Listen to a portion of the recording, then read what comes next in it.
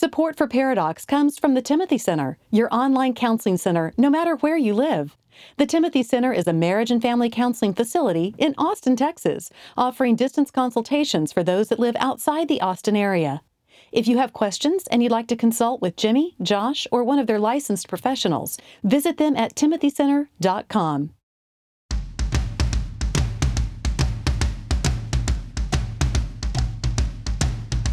Recording live from Austin, Texas, a conversation about marriage and family that women will love and guys won't want to turn off.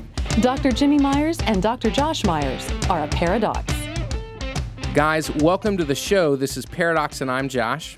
And I'm Jimmy from afar. Jimbo is from afar today, but he's able to make it, so we're happy about that. We are so excited to have on the show today Eric Geiger. Eric, thank you so much for joining us. Guys, thanks for having me. It really is an honor to be invited. Eric is Senior VP at LifeWay. He also has a podcast, the 5 Leadership Questions podcast. He's also an author, and his latest book that comes out actually right now, we're releasing this early April, is How to Ruin Your Life. Eric, tell us about the book. Well, it's a book that tells the story of King David and his very well-known and very tragic implosion, 2 Samuel chapter 11, when he ruins his life. And then, thankfully, by God's grace, the story for David doesn't end there. He receives God's grace and forgiveness. And so part of the book is learning from his implosion, and then the other part of the book is finding our worth and our identity and grace and forgiveness in Christ. And the book really came from a season, and I'm sure you're seeing this too, where it feels like there are more and more, not just leaders, but Christians who are absolutely wrecking their lives. And so I gave a talk one time to all of our employees at LifeWay, just basically pleading with them, begging with them to not follow David's example of some of the explosives in his heart that led to his implosion. And the girl who leads books for LifeWay came to me and said, "Eric, we've got to make that into a little book." And so that's how it happened. What motivated you to write this book? Kind of who was your target audience? Well, my target initially, when I spoke, it was just people that I care for and love, that I serve alongside. And the content initially came from a place of brokenness for me, of seeing people that I love and care for implode over the last several years, and feeling responsible to share with others, hey, we must stay focused on the Lord. We can't keep ourselves strong. He must be the one who keeps us strong. And then when it expanded to going into a book, as I'm writing, I'm thinking about people in my life who I've loved and have seen ruin their lives, and then people who I know are struggling, and even to myself, someone who I know I am frail, and I could easily.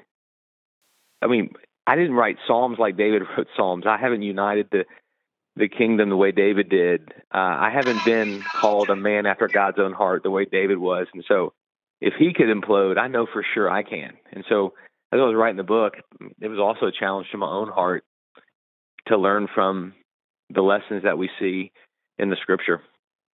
Sure. Before we went on the air, we were talking about the LifeWay building, how it had been demolished, been imploded.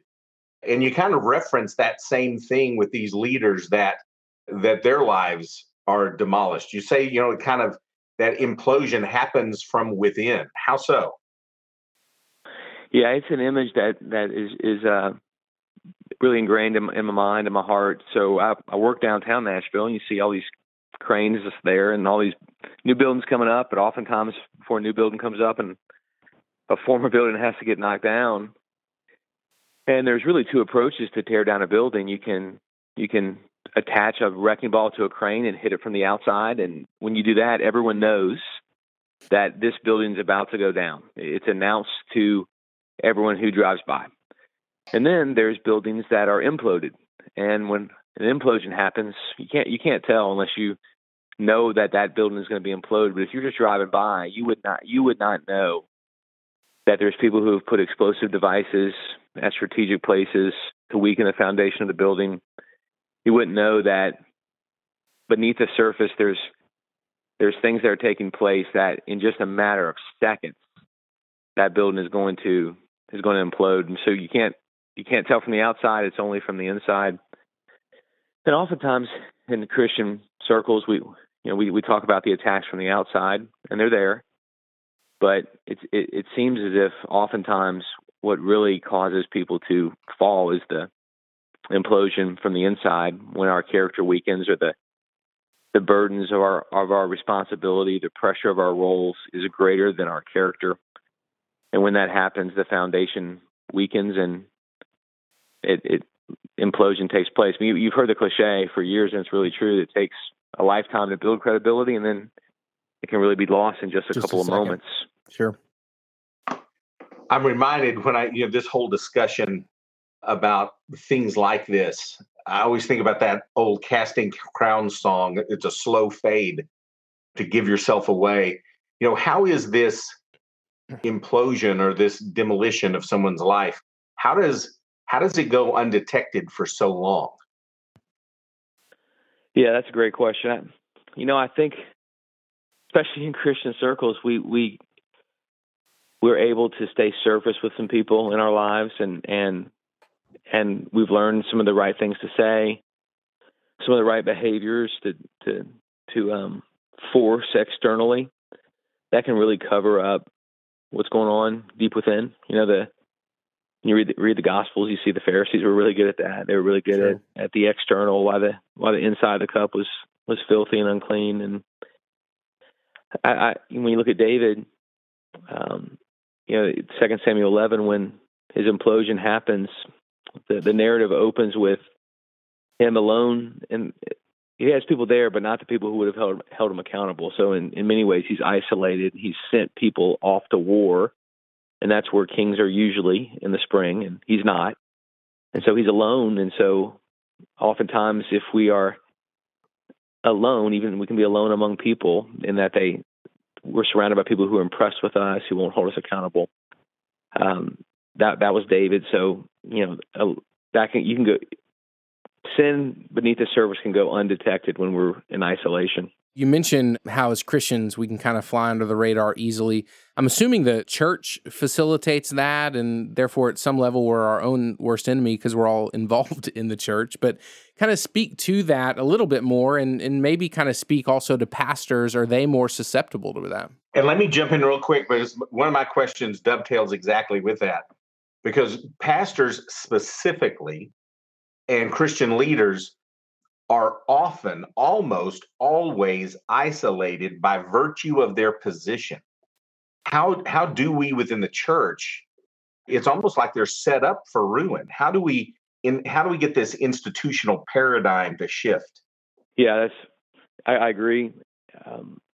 And pastors, spent years in local church ministry. There is a temptation to want to be isolated, because oftentimes when I'm with people, when I'm a pastor, there's always something to do. It's hard to be with a group of people and not feel there's another thing I have to be consumed with or concerned about, or something that has to be fixed at the church, or you go to dinner with a couple and your wife, and it's hard to let down your guard because you're feeling responsible to minister to them, and you're hearing problems about the preschool kids area. You always are on. And so when a pastor has that for a long period of time, there is a real temptation to preach about community, but not be in community, to warn people about the dangers of isolation, but to be in isolation yourself. So it takes, I think, for us to overcome this institutional paradigm, as you mentioned, is really a robust view of Christian community, and that would be that we're all broken. Therefore, it's really safe to not have to put on the mask, and that we all are only able to stand before God because of His grace and not because of anything that we have done. And for that's the theological side. From a practical side, it means that Christian leaders, pastors, we've got to get over some of those cliches that we've always heard. It's lonely at the top. No one understands me. when leaders start to believe those cliches, they'll run to isolation. Bonhoeffer said that sin demands to have a man by himself. So sin wants me alone. And so I've got to practically push through that. And even if it means relationships with people who aren't in my church, or relationships with people where it's risky to be transparent. It is risky because community will oftentimes hurt you and disappoint you and let you down. But isolation is way more risky than community. And for a pastor, and I think everyone just, and I know we don't want to just focus just on that type of leadership, but I think people understand that the need for transparency, and that is good, and having community. But for a preacher, transparency could mean unemployment. Yeah. Community could mean my kids' dad's unemployed. And again, it goes back to that paradigm within the church that this man has to be perfect. He can't sin, he can't struggle. And if he mentions, God forbid, that he actually mentions to someone that he is a human being and is struggling, then they run the great risk of being out on their ear. Yeah, that I really appreciate your heart on this, because that totally gets to the ground level reality of what a lot of Christian leaders live with. And so I've even told guys, if they don't feel safe in their own context for that very reason, and I may not have health insurance if I share my struggle in this area, they've got to find some community, maybe some other pastor friends in another state. Right. They can't be alone. And what you're saying, you're seeing that in Austin over the past 5 to 7 years, that head pastors will get together with other head pastors and kind of have that community, youth ministers with youth ministers. And so certainly that's key. Bringing it down from kind of that larger Christian context of isolation and destruction, kind of talk about our families, because we're also isolated in our families, which is crazy to even kind of consider. But even within marriage, right? Like the one person God's given us to be transparent to and with, often we're isolated. Kind of speak to some of the often ignored patterns underneath this isolation and implosion, so that spouses can kind of be on the look. That's good. And so I'll talk about isolation, but also in terms of marriage, we'll talk about boredom, because that's another thing you see in David's heart, and that leads to his implosion. So the second verse in 2 Samuel 11 is David's walking on the rooftop in the middle of the night, and he's looking for something. And this is the same David that years before would wake up the dawn with singing in the cave in Psalm 57. This is David who later would pray, Lord, on my bed, I remember you. I think about you through the watches of the night. But not in 2 Samuel 11. 2 Samuel 11, David is not thinking of the Lord, looking for the Lord. He's bored, and he's looking for something else. And I have had, as a pastor for years, guys who would wander in their marriage, or ladies who would wander in their marriage. I would hear the phrase bored frequently. Sometimes it would be, I was just bored with my job, or bored with my career, and I just needed something exciting, and so I pursued that in another man or another woman, or I was bored with my marriage, and I used to hear the word bored and not necessarily equate it with sin, but boredom it is sin, because boredom means you're looking for something other than the Lord, because Sure. If you're looking at Him, you're not going to be bored, because He always quenches and always satisfies. So when a couple will say, hey, we're in a boring season in our marriage, or we're bored, it's a confession that we aren't together as a couple, looking to Him, looking to the Lord. So when I've had so many guys tell me that, man, I'm just bored. I'm bored in my marriage, bored at job, and that is a huge confession. Mm-hmm. The guy may not realize he's admitting it, but he's not looking at the Lord, because the Lord's not boring. And so there's the boredom element in the marriage, and there's obviously, as you mentioned, the isolation element, where it's now in our culture, man, you can be in the same room with somebody because of our phones, because of technology, and just stay very, very surface. Sure. And so that happens in friendships, and obviously it happens in marriage too.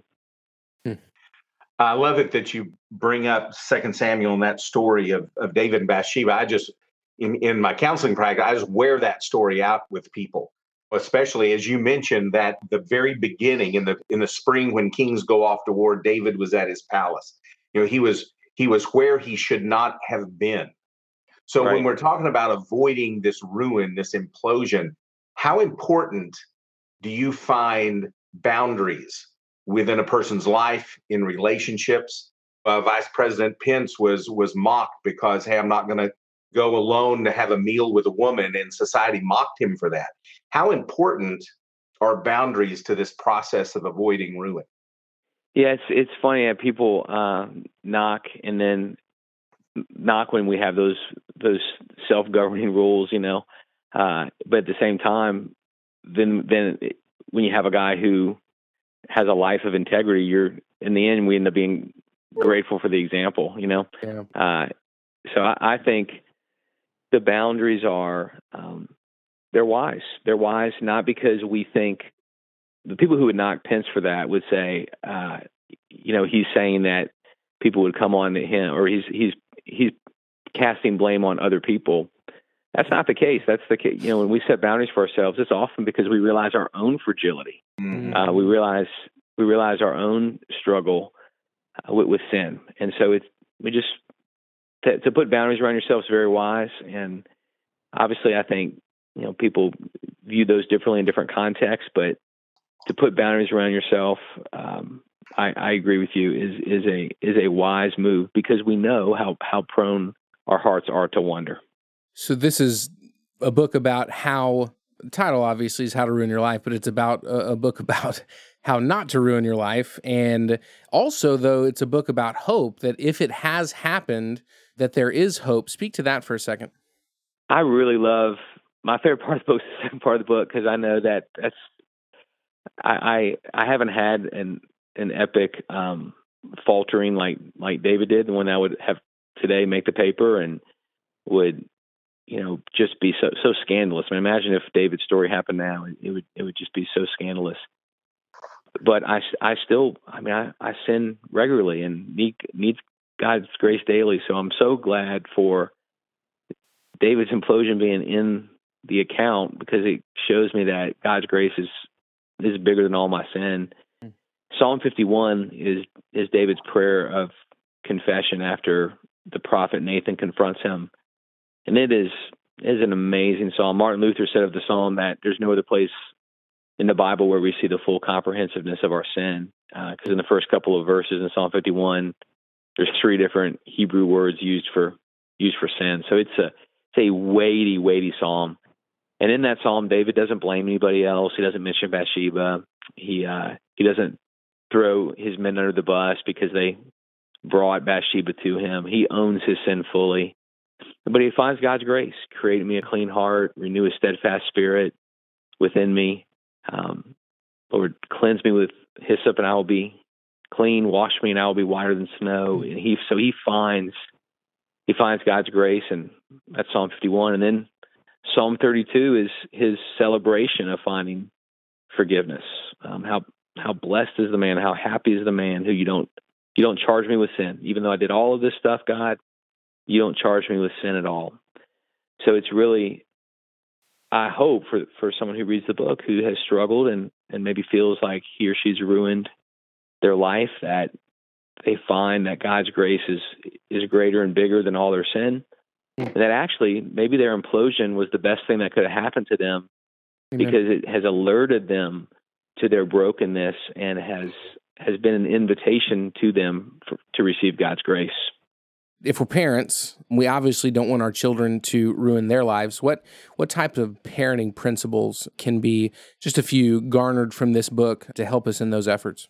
Well, I can really look back to my parents who were amazing, and I completely ruined my life. Going into my senior year in high school, this really what led to my conversion and receiving God's grace that I haven't gotten over. And I summer before I turned a senior in high school, was arrested, 11 felony accounts, had stolen things, and I mean I was in drugs and just all kind of crazy stuff, and had grown up in a Christian home, but just was bored and chased after things that are less than Christ. And my dad walks into my room right after I was arrested, and he reads some verses to me in the Bible, and I don't even really remember what he read. I had not seen my dad cry that I could remember at any point in my life till then. And he breaks down and he says, "I just want you to know, son, you'll never do anything that would stop me from loving you." Mm-hmm. And he walks out. He walks out the room. And for me, that was a huge moment of a picture of God the Father's grace extended towards me. A couple of weeks later, I stood up in front of this small church I grew up in the New Orleans area.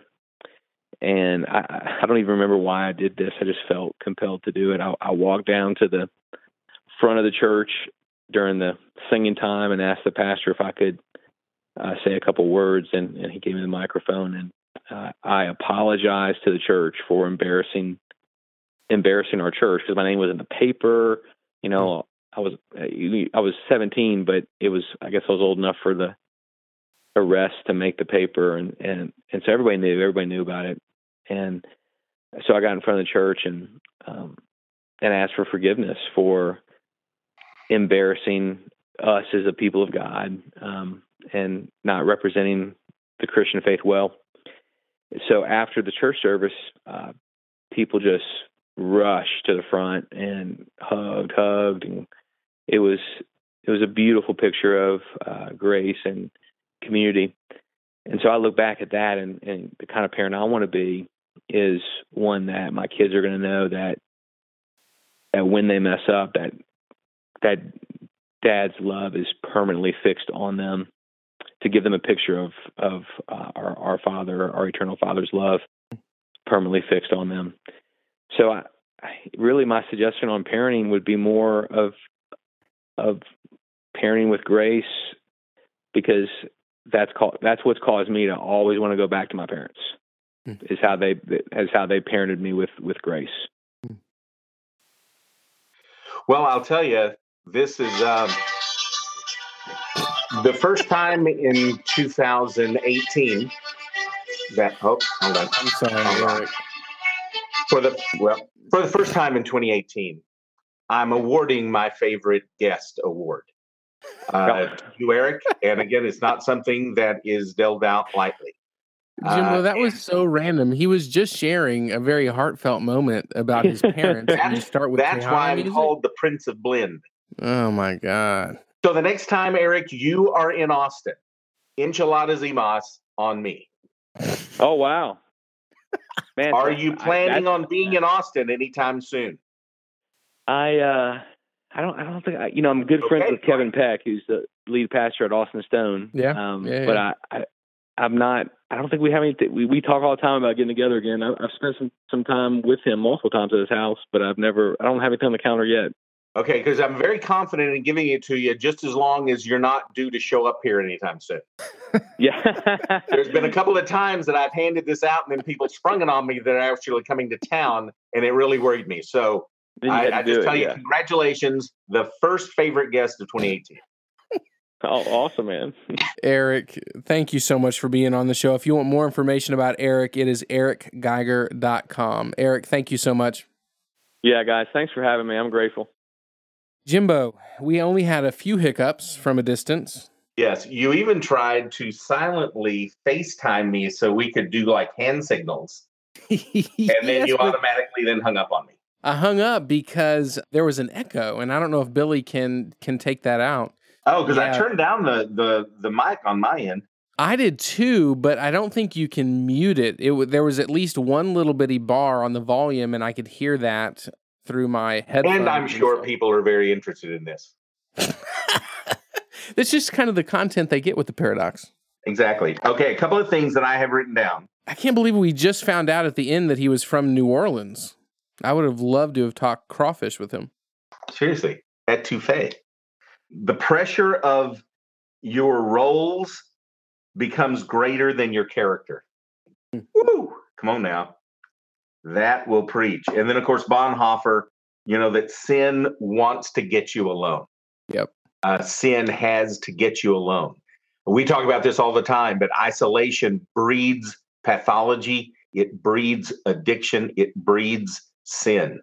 Isolation is one of the great warning signs of a marriage, of a family, but especially of an individual. And he nailed that. I cannot wait to get my hands on a copy of his book.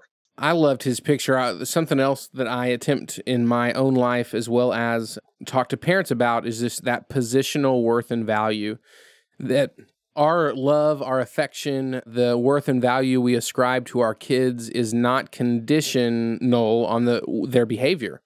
And that story about his father walking in, and the only thing him saying is there's nothing you can do that's going to make me stop loving you, and then just walking out of the room is a perfect example of that. Dropping the relational mic. After 11 felony accounts, that's a pretty incredible story, and I like that picture. He talked about boundaries. He also talked about boredom. All that was good stuff. Guys, How to Ruin Your Life by Eric Geiger. Pick it up. Obviously, you can Amazon, Barnes & Noble, also obviously available at LifeWay stores. If you want more information about him, again, it's ericgeiger.com. If you want more information about this show and any links to things we talked about, it's pairadocs.podcast.com.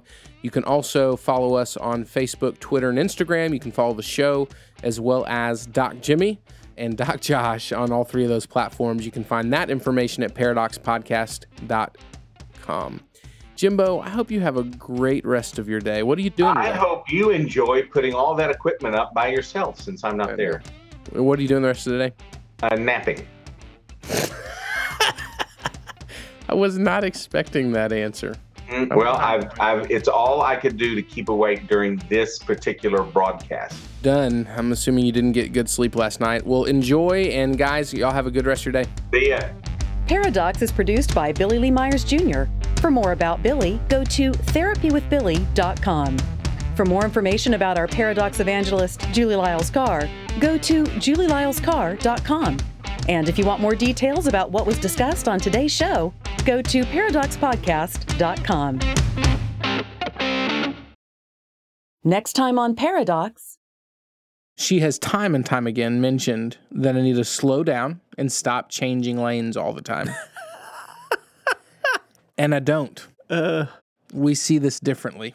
Mm-hmm. She's asked me to love her in this way, and she has actually expressed, this is a thing where I feel unloved when you do these things.